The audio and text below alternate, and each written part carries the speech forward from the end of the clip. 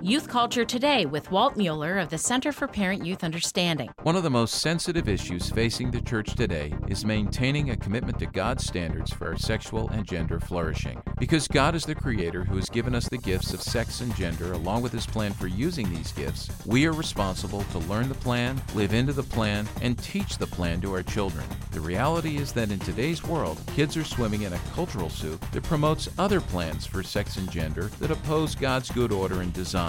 One of the places where kids are now learning these alternative plans is school.